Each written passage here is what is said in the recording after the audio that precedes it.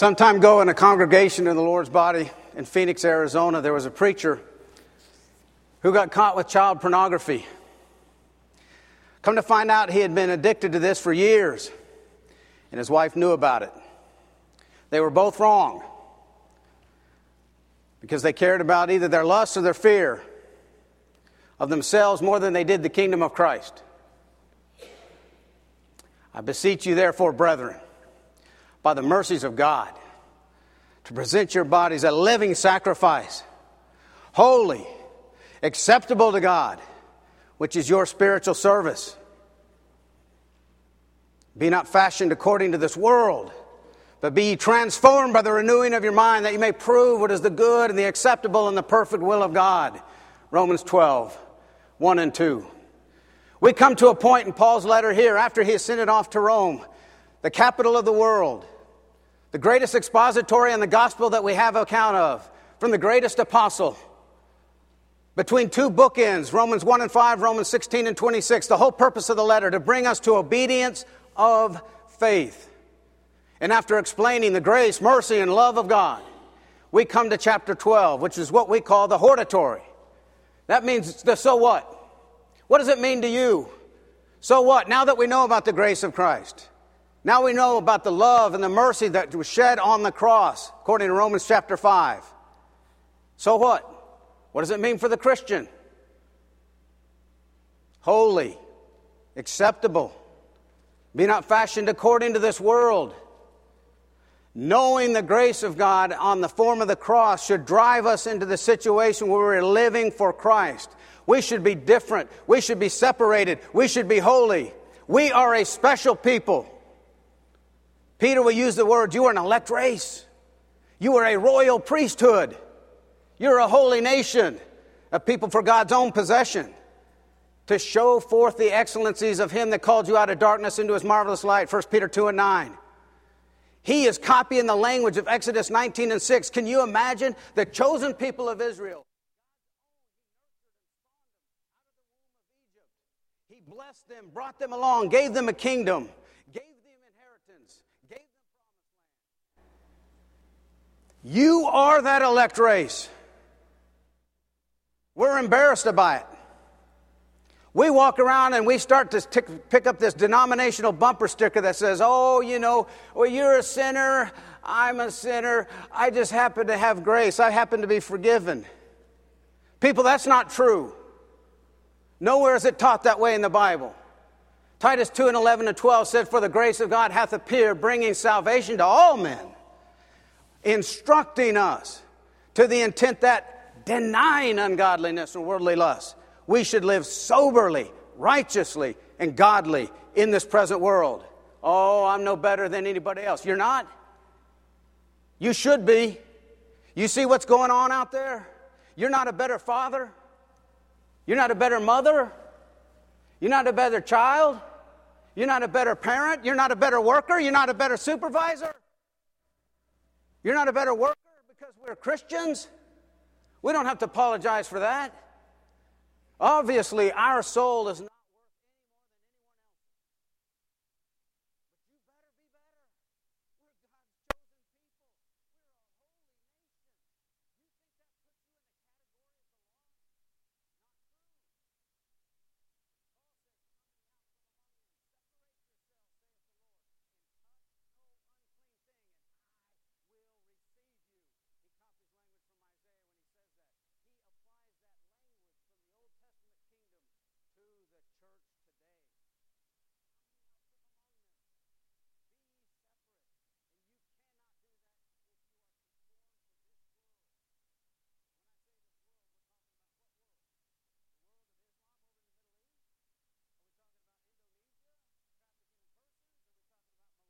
Paul says, you've heard the saying, all politics are local.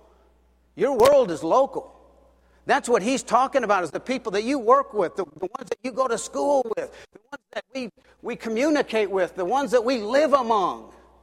That's who we're supposed to be separated from. Come ye out from among them. Now touch no unclean thing. See no unclean thing, fellas?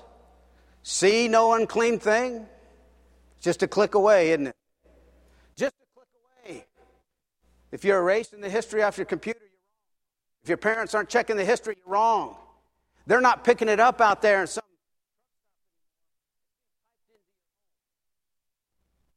That's what's happening. See no unclean thing. Hear no unclean thing. I know somebody's got a playlist on it. It's a Christian couple's got a playlist, and they've got this rap music on there. And it's got this violent, raunchy, debaucherous type language. The kind of stuff that, they kind of giggle about it. They don't want you to hear it. But that's the music they like. Really? Is that what we've come to? We've just dived into this culture. We baptize ourselves just like everybody else and immersed ourselves in this pop culture. And we giggle about it. That's where we are. We can justify that. Like that diet of that music going into their heads isn't going to do anything. Think no unclean thing. I know a Christian woman who read 50 Shades of Debauchery last summer and probably didn't open up her Bible to read a chapter out of the Bible. You know, you have to go down to some cellar in some alley somewhere and give somebody a secret handshake to go behind the curtain to get that. Now they say, well, it was written by a woman, you know. It's sold over here by the Barnes & Noble. I don't care. You know what it is, and I know what it is. We are to be holy, separate. Sanctified. How long are we going to justify behavior like that? Some among us have been named with language that you hear in the workplace. Oh, he kind of got a little hard tongue. Let it not be named among us. It's not good. We can't make excuses for it. We are to be separate. You are the salt of the earth. If the salt has lost its savor, wherewith shall it be salted? It's thenceforth good for nothing but to be cast out and trodden under the foot of man. Matthew 5:13. This is it. We are it. This is it. There is no one else. Salt of the earth. We listened to Dr. Edwards down in Florida, just a small group of us. We were privileged to hear him expound on this passage, and he reminded us, salt is not just a flavor. Today we think it's a flavor. For thousands of years, there were wars fought over salt. Why? Because it was a preservative. It had sustenance. It meant that you could sustain yourself as a family or a country or village. If you didn't have it, the meat went bad, it decayed, it got rancid. There's this putrefaction. I know, I worked in the alleys of Phoenix in 115-degree heat, out by those dumpsters behind the supermarket. You ever smell those? That stuff will grab your clothes and stay with you. That's ugly. You take the salt, you rub it into a steak, into the fresh meat. It keeps the putrefaction from happening. But instead, we what? We just kind of go along to get along. We're just getting a little bit more and more comfortable. The other day, my girls and I were watching one of our movies, a Walt Disney movie. Now you see him, now you don't. And the girls asked me, they says, when do you think this was shot, Dad? And I looked and I saw the thickening lapels and I saw the little bit shaggy hair, but I saw a miniskirt in the background. And I said, that's late 60s, early 70s. And I got to thinking about when I saw them come in the church building. Girls wearing miniskirts. Right there in the congregation. And I remember one day when one of them was just kind of pulling down on it, trying to cover herself up as she sat down and stood up and kept pulling down on it. And I remember my mother was so disgusted, and as we were walking out, she says, well, why did she wear it if it bothered her so much? And it took me years to figure that out. What the peer pressure is like to children and adults alike. A while back, Dr. Stafford out at Maxwell Air Force Base is giving a speech, and he's giving it on the adult learning model and how we go along and develop our minds to make decisions and judgments and where we get our values from. He's going through these stages, and he comes to a stage called socialization. That's about the time I woke up and sat up and thought, okay, I've got to watch this. And on the slide is socialization. It is an immature stage that human beings go through that is characterized by the person adopting the values and the actions of the group to which they belong. Now here's the sad part. 46% of all adults never leave the socialization stage. And I would say I think it's double that. If you look to where we were 20, 30 years ago to what's happening right now and who's visiting the White House going on right now and what's happening in the military, we have come so far, and yet we are starting to mime that. We are starting to sashay left when it gets too hot to the right. We sashay to the right when it gets hot to the left. We change our speech pattern. You ever find yourself at the workplace, you start to say something like, well, Lord willing, I'll see you. But then you catch yourself and you're like, whoa, wait a minute. Can I say that? When are Christians going to call it enough? Maybe we ought to do this. Maybe we ought to just get along maybe we ought to gather around and try to get a lead on this. We're 20 years behind Europe. So if you look out over the last 150 years, 20 years later, what Europe adopts and what they do, there we are in America. They have topless beaches. And when they come here and they go down to Miami, they don't change. So let's make up a justification and excuse right now the way we can send our females to the beach that way. Oh, you say it's not going to happen? You mean there's something that's happened in the last 10 or 15 years to say that somehow we're going to not do that? We're going to stop it? We're going to stop and draw a line in the sand and go, no more, we've had enough. I don't know, people. I don't know. Galatians 6:14. Far be it from me to glory, save in the cross of our Lord Jesus Christ, through which the world has been crucified unto me, and I unto the world. What world is Paul talking about? It's that local world. It's the world in which we live that we are supposed to be separate and apart from. Not imbibing in. Not getting along with. Not doing and saying what we have to be comfortable. That's the world. In 1944, the United States reached out to a man named Raoul Wallenberg because we had a crisis in Hungary. You see, we had a little problem there. The Nazis and the Arrow Cross, which was the Hungarian fascists, were taking the Jews and exterminating them by the thousands. So we went to Sweden. Sweden was a neutral country, and a man, 32-year-old man named Raoul Wallenberg, was due to inherit one of the largest financial empires of that time. He had nothing to gain and everything to lose by doing anything with the war. He could have sat back, rode it out, he would have been fine. What did we ask him to do? Can you, as a Swedish citizen, go into Hungary and stop the massacres? With what? Well, we're not going to give you anything. What kind of authority? Well, there's no government that's going to back you. What kind of official documents are you going to? We're not going to give you anything. There's a deal for you. Raoul went. I don't know why. He chose. He went in. He went into Hungary. Didn't even know where to start. He studied his enemy and realized the Nazis and the fascists, they only respected one thing. That was officials and official documents and the pomp and circumstances of authority. And so he started producing passports and these official documents by the thousands, just producing them, counterfeiting them. But he still didn't know what to do, and he would look out, and he finally tracked them down, and he would watch the rounding up of the Jews as they would put them on the cattle cars. They'd put them on in Budapest, and the train of cattle then would go all the way 4 days' journey without food and water, just honey bucks on the train, till they got to Auschwitz, and there they would take care of their little problem and their experiment. They would hose out the cars with water, and they would send them back for more. And so he got so desperate, when he watched them being rounded up, he just bust through the lines, knocked the guns up, started flashing around documents, made himself out to be some official from Sweden, and started slipping passports to the Jews. And then asked everybody that has a passport, you get off this train, you got immunity from Sweden. And it worked. And so he did it again and again. And pretty soon the word got around that Wallenberg was doing these things, and they still were wondering, well, where is he from? What's he doing? Who really gave him this authority? But they stepped back and they let him do it. He began to fly the Swedish flag over safe houses, and he set up numbers of them. He had 20 houses at one time and 300 Jews stacked away in these houses. He didn't know how to feed them. He didn't know the logistics, didn't know how to get them out of there.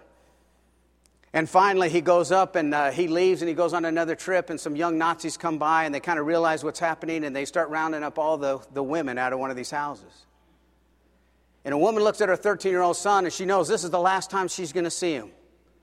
She knows she will never see him again, and they weep on each other, and they hug each other, and he knows he'll never see his mother again. He can't believe he's been born into a world where he can watch such atrocities and go through this. Less than a half hour later, she comes back through the door. She's got tears of joy in her eyes. She runs up to him, she hugs him, and she starts sobbing in his ear, and she says, Wallenberg, Wallenberg. Where there was no hope, there was hope.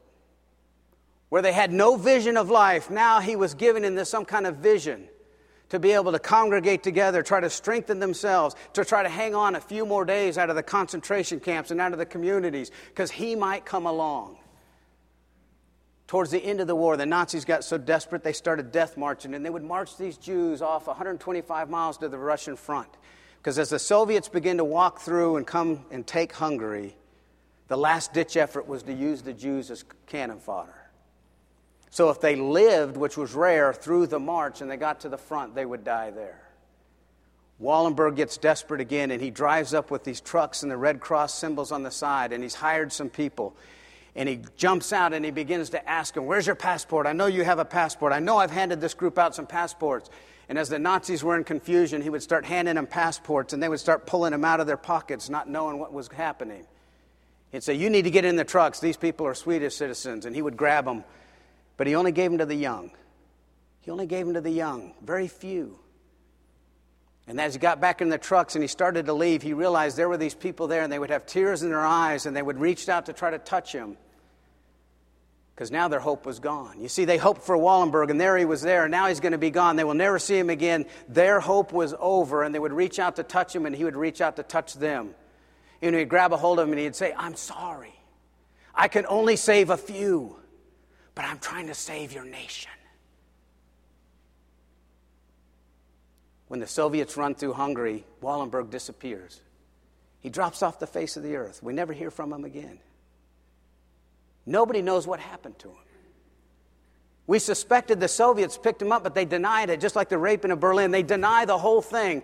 And then in 1981, Ronald Reagan stands up and he says, you know what, Raoul Wallenberg is an honorary citizen of the United States. There's only two.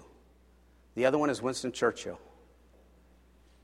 In 1989, when the wall came down, a Soviet contingency went to Sweden, went to Wallenberg's estate, talked to all the descendants of the Wallenberg family, handed over secret documents from LaBianca, and said, yes, we had him. We were afraid of him. We put him in solitary confinement, we tortured him, and we let him rot there, and he died. What drives a person like Wallenberg to leave the deceitfulness of riches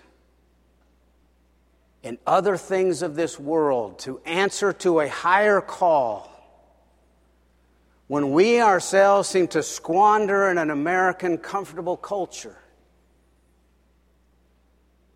What drives and commits a Wallenberg not to love the world or the things that are in the world? If any man love the world, then the love of the Father is not in him. 1 John 2:15. Could you imagine American Christians lining up around Demas when it comes to the second coming? Is that where we want to be? We want to be lined up in the judgment seat to Demas. I mean, Demas is right there with the chief apostle.